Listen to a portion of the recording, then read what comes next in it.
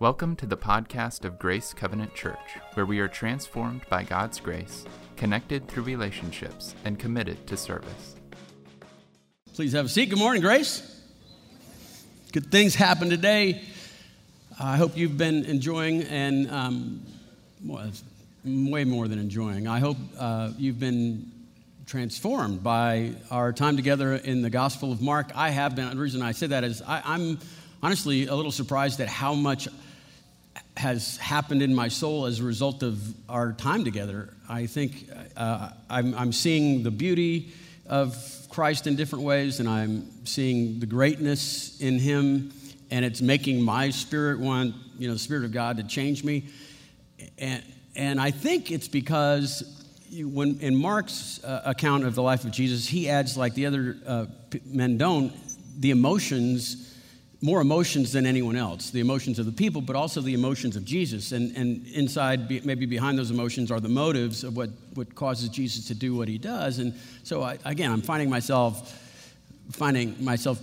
just loving him in a deeper way, and that has its consequences, right? Well, anyway, the case in point, we're going to look at a story today that in the other Gospels don't really bring out some of the emotions and motives quite like this one does. I'd like you to pay attention to that. It's one of the saddest stories in the human experience. Some of you know this story and almost maybe too well, and I hope that our prayer this morning was that you would hear it for the first time with open and tender hearts, because this story has the potential of absolutely revolutionizing and restructuring and rather setting upright on right side up your values and your life. This story has that potential, that once we see this man for who he is and how we're very much like this man, we are this man. And what he needs to learn, we need to learn. All right? So this is the story found in Mark chapter 10. It starts in verse 17, where Jesus is on his way to Jerusalem. He has an appointment with a cross. And it says that a man ran up to him and knelt before him and asked him, "Good teacher, what must I do to inherit eternal life?" And then Jesus said to him, "Why do you call me good? No one is good except God alone. You know the commandments. You don't murder, don't commit adultery, don't steal, don't bear false witness, don't defraud people, honor your father and mother." And the man said, "Look, teacher, I've kept all of these even since my youth." Here it comes. And Jesus, looking at him, loved him and said, "Okay, you lack one thing. Go sell all that you have, give it to the poor, and you'll have treasures in heaven, and then come follow me." And here's how I responded. Disheartened by this saying, he went away sorrowful, for he had many possessions. I told you, it's a tragic story. It starts off sad with him running and needing help, and it ends even worse still. Grief and disheartened, it says. How does this happen? How does somebody walk away from an invitation like this to Jesus Christ? Well, let's turn and find out a little bit more about this man. According to this gospel, it says that he had many possessions. He's a rich man. The other two gospels that tell the story say that he was a young man and that he had some kind of power or authority like a governor or something. And so it's very common to call this person the rich young ruler, because he was rich, he was young, and he was a ruler. But he was not just that. He was not just successful. We'll just package that up and say he was a successful person, but he wasn't just that. He was a very moral person. He said, "Look, in all of my dealings since a youth, I've been honorable, and I've been fearing God in the way I'm dealing with my fellow man. And I've been consistent, right, my whole adult life." And Jesus does not step in and say, "You're a liar," right? Jesus looks at him. I go, okay. So he's a very moral man, and once Jesus sees this in him, and looks at him, he's right on his knee, and he looks at him in love and says, "Okay, here's what you're going to need to do then." And he says, "You'll need to sell all your possessions, give to the poor, and you'll have treasures in heaven, and follow me." And this story just turns so tragic. He can't do it.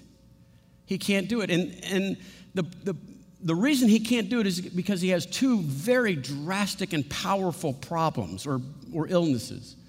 He's successful and he's moral. Those are his problems. Those don't sound like problems. Those sound like very good things. Those are very good things.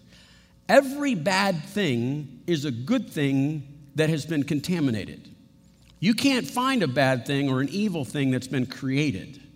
Everything that's bad or evil is a good thing that God gave us and then was ruined, right? It's been sin-filled. And you need to know this to understand the story. The greater the goodness, the greater the potential for badness. Okay? The better it is, the worse it can be. Would you rather be locked in a room with a 600-pound Bengal tiger that's rabid, or maybe a rabid hamster? Okay, you'd rather be in a room with a rabid hamster because of the potential of danger and destruction that you can experience. And these two things that he has, these are two very good things. He's successful and he's moral. And success can easily turn into an idol, and being moral can easily be thought of as a cause for eternal salvation instead of an effect of being saved. Success is given to us by God. I mean, that's how it all started. God gives the garden to Adam and says, look, be successful and cultivate the garden and have success in your endeavors. And we pray for each other's success. I pray that you would be successful, that you would be wealthy and young and powerful. Why not? God likes those things. But they can turn ugly, right? They can be contaminated. And his morality. Well, I think it's fair to say God invented morality. It's the code, right? It's the owner's manual for our souls. And so these are all good things. But the greater the good, the greater the harm. And that's where he gets into trouble. And so Jesus is going to look at these two problems, these two illnesses, and he's going to solve each one of them. And today we'll just look at how he answers those problems that he might have that maybe you and I have as well. First one is success. And it's primarily, we'll focus on his financial success because the passage says that he had many things. Know this, and think about the strategy behind it. Jesus talks more about fearing the powerful potential of accumulating wealth, okay, the love of money. He talks more about the love of money than he does heaven or hell. I mean, if you made a list of every sentence that he spoke on and did it in topical order, this is going to be right up there in the top 2. He's going to talk about the dangers of possessions or the desire for possessions because it's the Bengal tiger in the room that can own us, that can define us, that can control us, we can start letting it identify us. That's my name. That's who I am. I'm this. So let me just show you real quickly, because we'll see it in his life. There's 4 symptoms of an idol. There's 4 ways of maybe negotiating whether or not you have an idol in your life. I want to look at those. And sometimes even an easier way to look at it is an idol is an addiction. And so we know some things, idols seem so old, thousands of years ago. Addictions are pretty contemporary. So these idols are addictions, and these are 4 attributes of an addiction, 4 attributes of an idol in your life. And the first one is priority.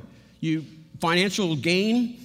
See, here's the thing. It doesn't matter if you have money or you're broke, right? It's whether you love it. And money and possessions it's an idol if it's a priority in your life. It's your goal. It's how you keep score. It's when you feel like you have some kind of goal out there, and that's when you arrive, and it's the front part of what's motivating you. That's how you know if it's an addiction. That's how you know if it's an idol. The second one is control. If it's controlling your calendar and your choices and the way you live, this acquisition or the love of money, then it's gone past what God made it to be, and it's gone into this contaminated corruption that has potential to ruin your soul. Look, think of in the context of control, think of finances, think of money as being like a really big dog.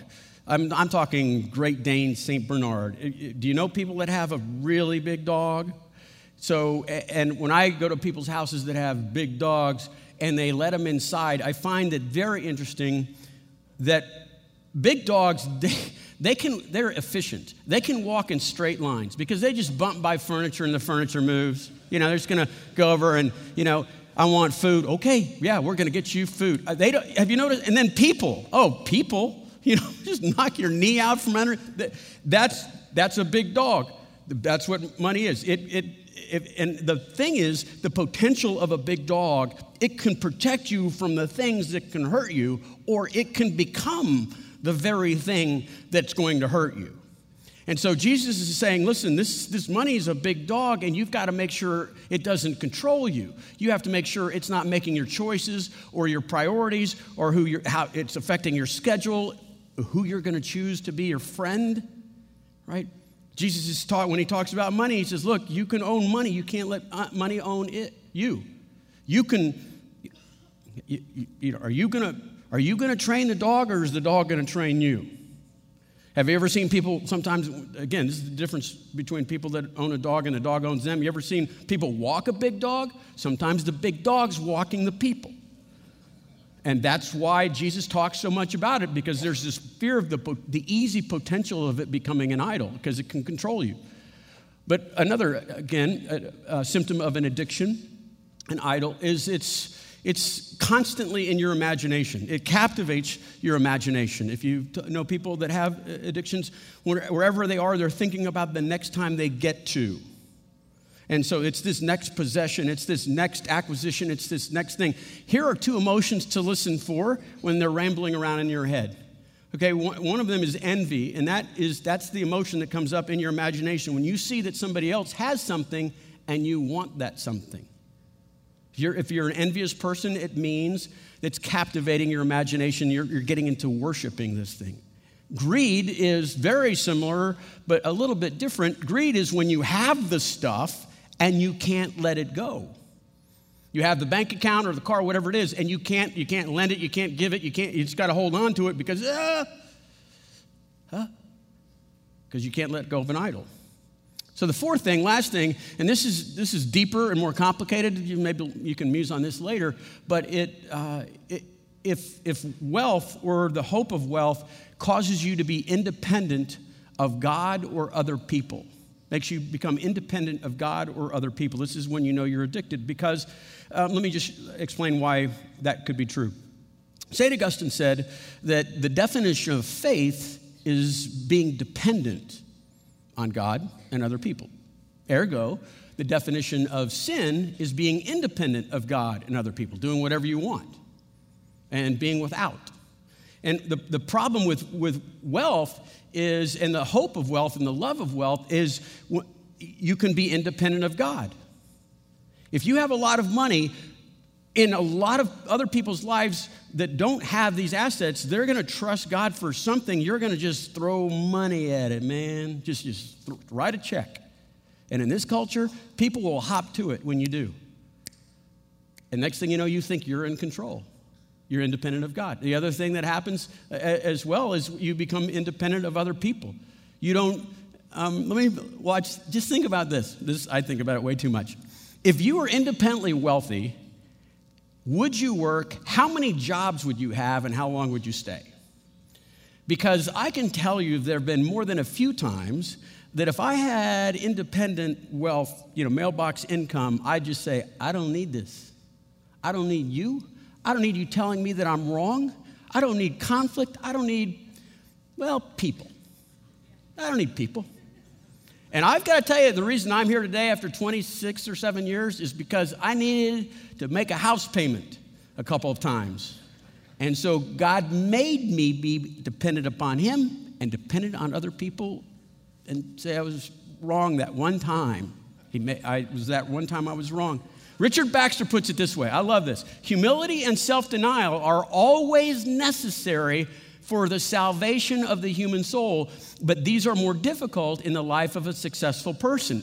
What do you need for salvation? Humility and self-denial.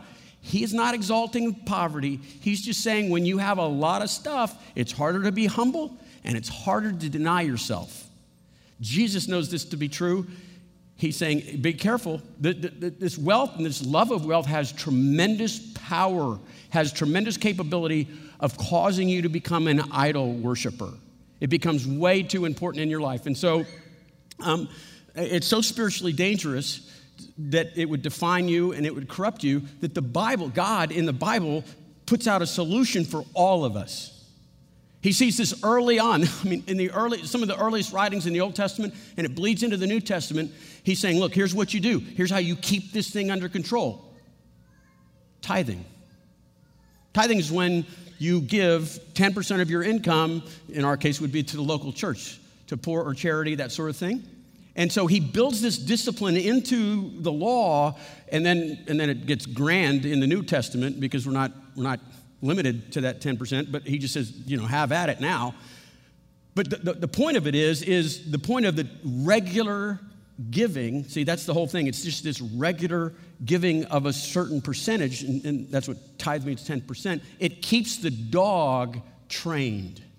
It keeps it from getting too much power and control. It says, sit, stay. Stay there. And when you do this on a regular basis, it causes a person's soul to become disciplined in that area. It says, you don't own me, I own you. Oh, do you? Yeah, watch me. I'm going to give you away. See, regular giving is both a diagnostic tool to see if you're falling into idolatry or addiction, but it's also the part of the cure.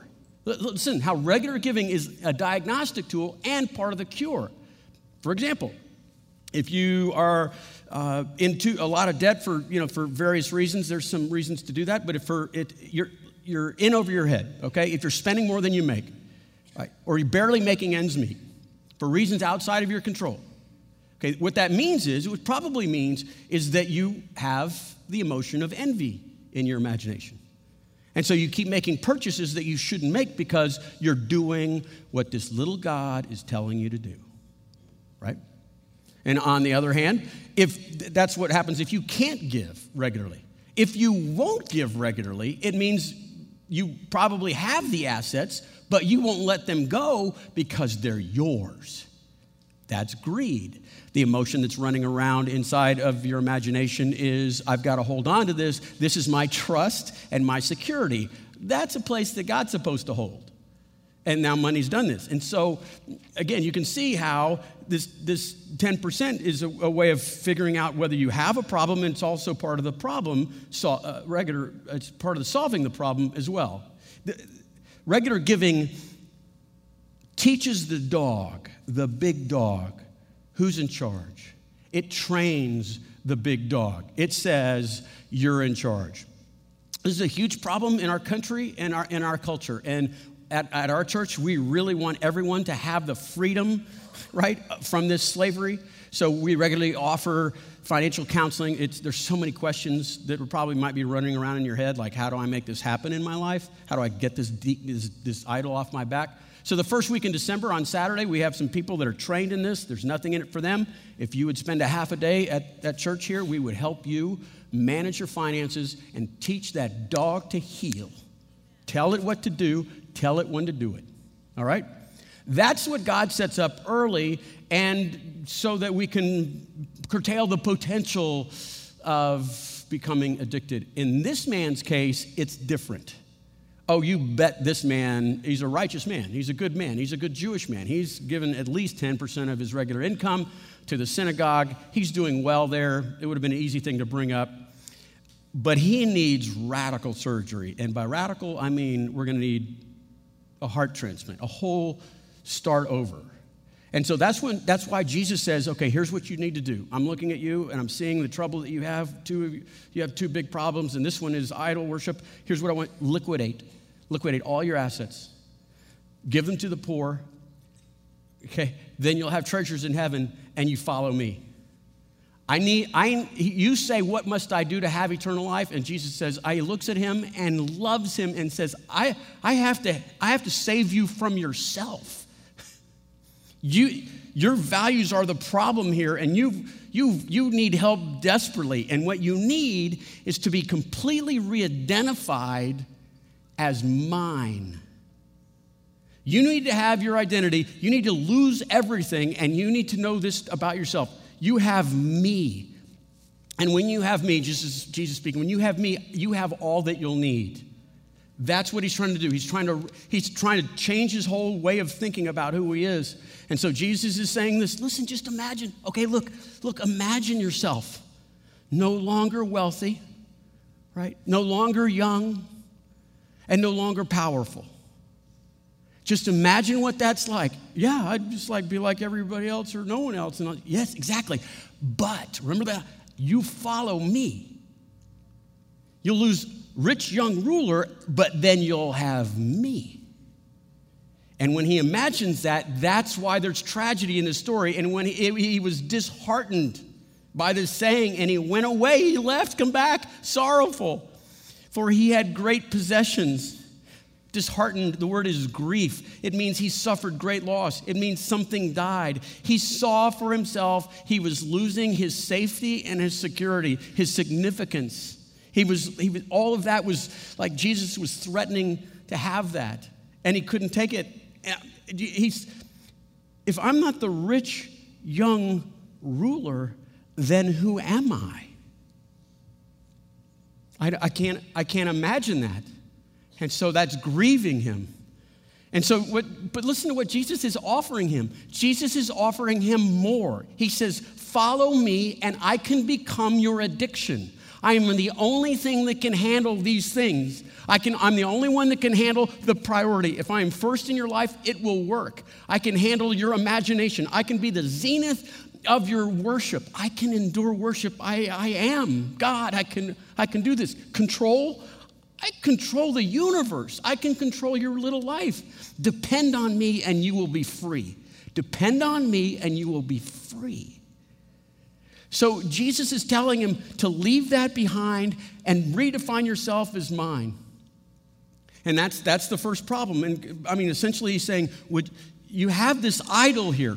Put this God down, small g, and get a real God, capital G. The maker and the creator of the universe. Let me in there. That's the first problem he has. That's the solution he has. Second problem he has is morality. Right? I mean, he's financially wealthy. He's morally wealthy. And his financial wealth says, I don't know if I need to depend on God. His moral wealth makes him believe, I don't know if I need grace. I mean, friends, this guy is a righteous man who has done quite well, thank you, morally speaking. We would all look up to him and think that is a good, wholesome, righteous man. What comes with what is a natural, logical consequence of having an economy that says I can get to heaven by being good? Okay, that's what's wrong with this man. He has a worldview, a value system, a way of keeping score that says if I'm good enough, I can go to heaven. What is a logical, natural, of course that's what happens, consequence if you have that value? You'll never know. You can never know. How do you know if you're moral enough? How do you know if you've gone far enough? Or can I be sure? I don't know. I mean, look, here's the point is, you can never be certain. There is no certainty with this economy, with this model, with this value, with this worldview. It's impossible to have. What does this man do? He runs to Jesus because he's in a panic, it says. And then he gets down on his knees and he's saying, am I in? Did I make it? And this man is afraid, and friends, if you have this economy, this system, this worldview, if you think you can be good enough for God, you should be terribly afraid. Because this man is better than you. He's better than anyone I have ever met. He is a stellar, sterling human soul, and he can't know, and he didn't make it. And let me just show you how radical Jesus' answer is. You need to have this added insight. In those times, it was a very common thought or kind of cause-effect that if you were morally righteous, you became financially righteous because you were being rewarded by God, right? And so you can see that in the Older Testament, a lot of places like Abraham, Isaac, and David. So, and the more righteous you are, the more wealthy you are. So the point is the disciples are saying, this is a very rich man and he's young. He has the wealth of an older man and he got it young. It's because of all of his morality. And so if we're keeping score by whoever does best gets in, this guy's absolutely got it. I mean, God's proved it by giving him all that wealth. Here's Jesus' answer. And Jesus looked around and he said to his disciples, how difficult it is for those who have wealth to enter the kingdom of God. Wait, what? Verse 24, and the disciples were amazed at these words. So Jesus goes, okay, wait, I still don't think you heard me. And Jesus said again, children, how difficult it is to enter the kingdom of God. It is easier for a camel to get through the eye of a needle than it is for a rich man to enter the kingdom of God. Now they are exceedingly astonished.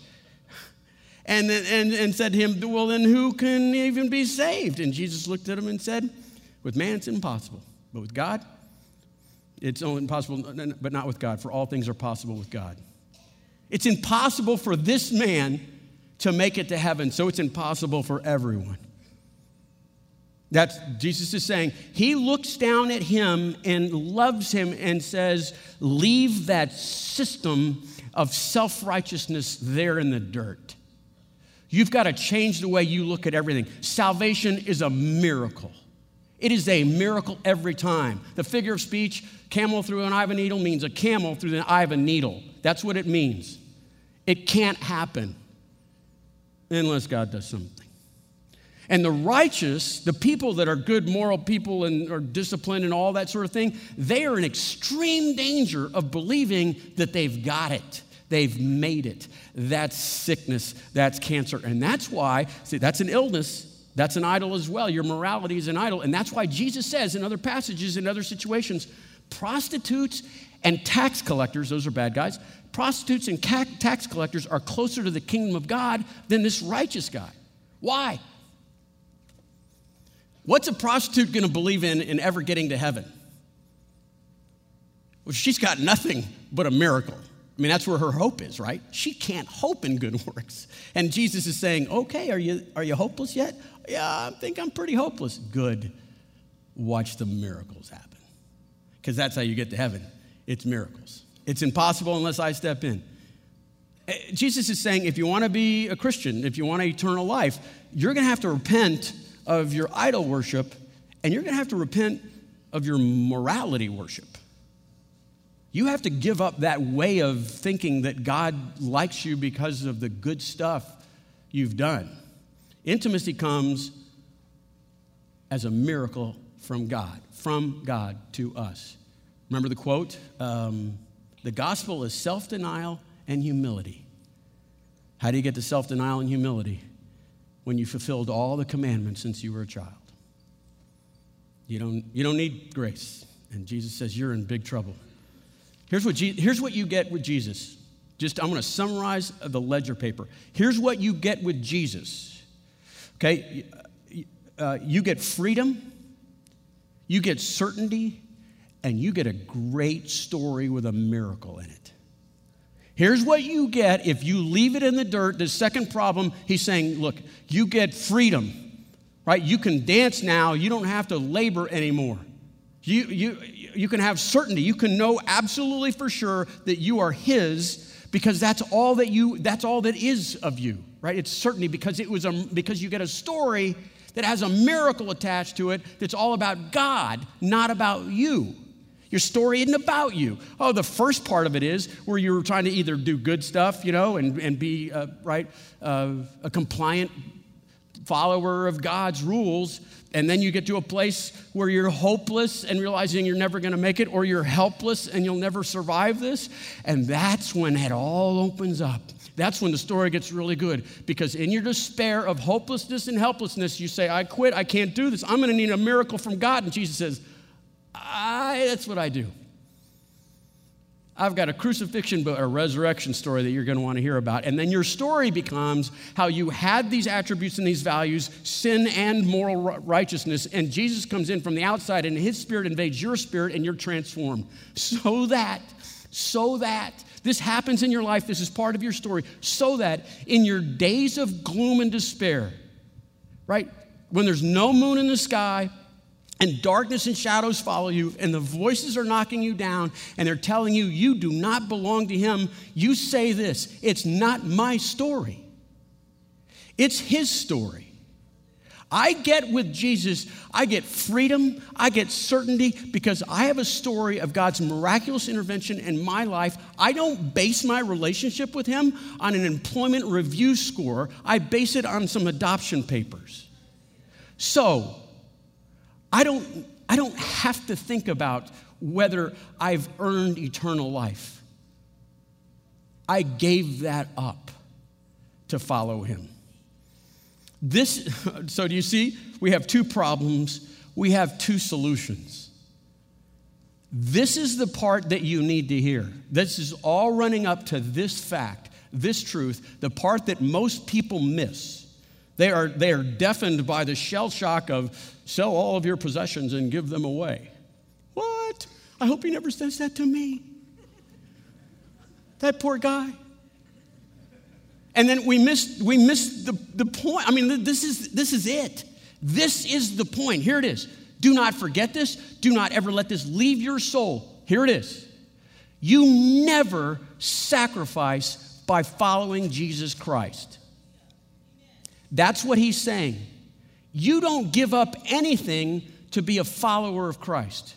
It doesn't cost you to obey. Following Jesus means obeying Jesus. Following Jesus, we like to, I would follow him anywhere because he's not here. Here's another way of saying follow Jesus, obey him. Just do what he tells you to do. It's going to hurt. It doesn't hurt. It makes you well. It doesn't cost. It gives benefits. Here's what he said. This is not my opinion. This is not the conclusion I came to. This is the point of this whole passage. This is what he says. Verse 28. And then Peter began to say, see how we left everything to follow you? We've left it all. We're not like that rich guy. We have left everything. And Jesus says, you left nothing. It cost you nothing. This is all about assets. There are no liabilities in following me. Here's what he says. These are not my words. Jesus said, truly, truly in the Bible means listen. It means really. It means memorize. It means know this. Truly, truly, I say to you, there is no one who has ever left a house or brothers or sisters or mothers or fathers or children or lands. I think we got everything, didn't we? Get everything? Okay. For my sake or for the sake of the gospel, who will not receive 100-fold now in this time, houses and brothers and sisters and mothers and children and lands with persecutions. That's awesome. You can share in the sufferings of Jesus. Some of you guys are going to get to heaven with scars on your back. It'll be awesome. You can talk to other people about it. You get that and persecution in the age to come in eternal life. Many of the first in this place, they're going to be last. Better be careful how you're keeping score. You see what he's saying in these sentences here? What do you get with Jesus? There are no sacrifices. There's no cost. There's only benefits. You get better, you get greater, you get magnificent. What? And so you're saying, well, wait a minute, Matt. He said, sell everything. He said right there, sell everything and give it to the poor. He did. Keep reading the sentence. He can't finish the sentence without saying, it's an upgrade. Sell everything, give it to the poor, so that you'll have rewards in heaven. He's saying invest well. You're an investor. Invest well. Invest smart. Take this temporal paper stuff even this country won't even exist in a few years. Take all that stuff, the here and now, and give it away, and you'll have eternal rewards forever in the life to come. He's saying trade up. He can't finish the sentence without saying trade up. It's not costing you anything to give all your stuff away. You're getting. Here's the problem with this man. His hands are full.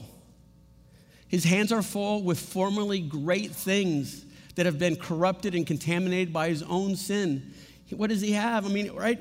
He has success and he has morality. And they've gone sour on him, and it's become idol worship of success, and it's become a way of thinking he can have approval with God. And so he's down on his knees, and he's wondering if he's in slavery. And Jesus is just saying, look, just leave it down there. Just leave it in the dirt. Just put it there and just leave it there. And then when you come up, I will give you freedom, and I will give you clarity. And I'm going to give you this awesome story you're going to tell everybody about. It's not about you. It's going to be about Jesus. Just leave it. Just leave it on the ground. Put it down. And when you get up, I'm going to give you stuff that you've never dreamed of. Obey me. Trade up. Follow me. Trade up. It doesn't cost. There is no sacrifice in obeying God. It doesn't. Some of you have been through this. Let me just walk through kind of relationships, okay? Some of you have been in relationships and you fall in love. Well, you fall in like, and you're realizing this is not the person that you should be investing soulish issues into, and you'll feel the tug of God, and he's saying, careful, I love relationships. It's not good for people to be alone, but this one's going sour. Leave it, put it down. Oh, but it'll hurt so much. It will cost so much. For many people, leaving a very close relationship that is not good to marriage or not good to your health will be the hardest thing you ever leave in the dirt. And you'll think, it costs so much, it hurts so much. And Jesus is saying, no, it doesn't. No, it doesn't. You don't know the pain you'll have if you continue, and you don't know the reward you'll receive if you leave it there. Just leave it there. Trade up. Just trade up. Husbands, it says, love your wife like Christ loved the church. Just follow me. That's what it means. Obey me. Love her. Cherish her first. Make her believe that she is first in your life. Lead your family. Just obey me. Oh, man, I'm so tired all the time, and you don't know what I'm doing. I don't care. It doesn't matter. It doesn't cost. It doesn't cost. It's a return on investment. There's no sacrificing in being the man God wants you to be. Trade up. Leave it on the ground and trade up. Wives, respect your husbands. Just follow me.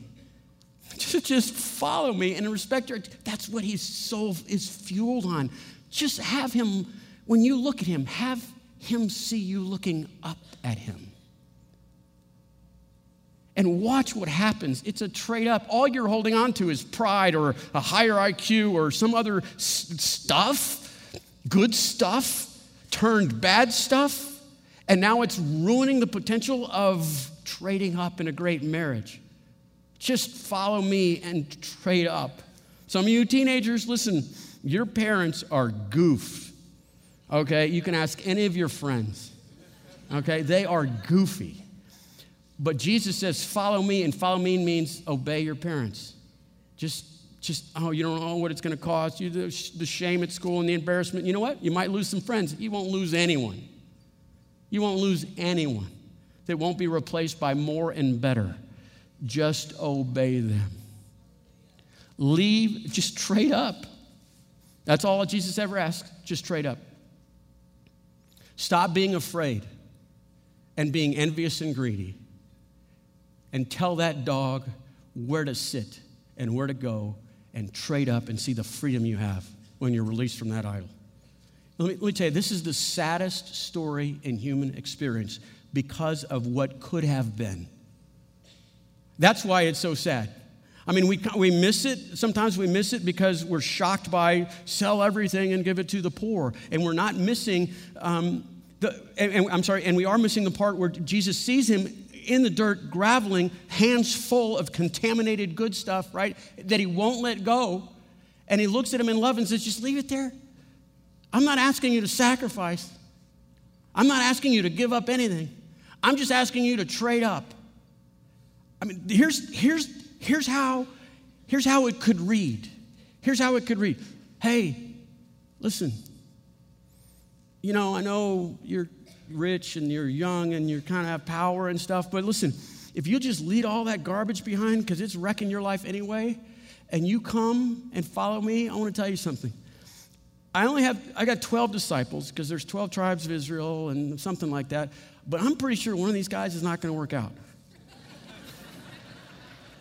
And I want you to be on our team. I want you to be on our team. If you'll just leave that in the dirt and trade up. This story is told 3 times in 4 Gospels. Nobody mentions his name. He is nameless. He is purposeless. He's a no count who held on to dirt instead of eternity. That's why it's a sad story. That's why it's tragic, because if he'd have gotten off that dirt and left his stuff behind and joined the 12, your kids would be memorizing his name when they're 6 years old in Sunday school. It's what could have been. He says, follow me and I'll give you a new name. No one will ever call you rich young ruler again. They'll call you by the name I gave you. Here's the point of this passage. What is in your hands? What are you holding on to? Picture yourself on your knees, running to him on your knees, and you say, what does it mean to follow me? Follow you, Jesus. And then he says, you've got to leave that in the ground where it belongs. And I'm going to give you so much more. What are you holding on to? What could your life be? Let's not make it a sad story. Let's make it a happy one. Let's pray, all right?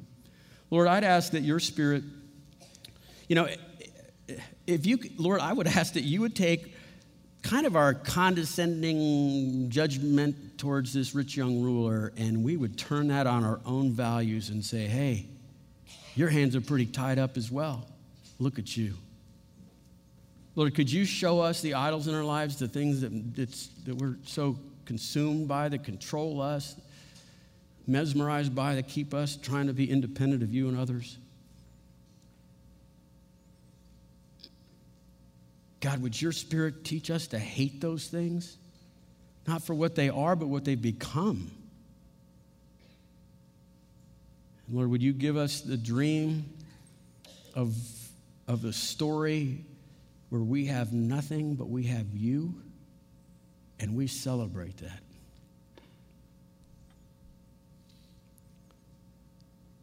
God, please help us leave these things and trade up and follow you. We pray this in Jesus' name.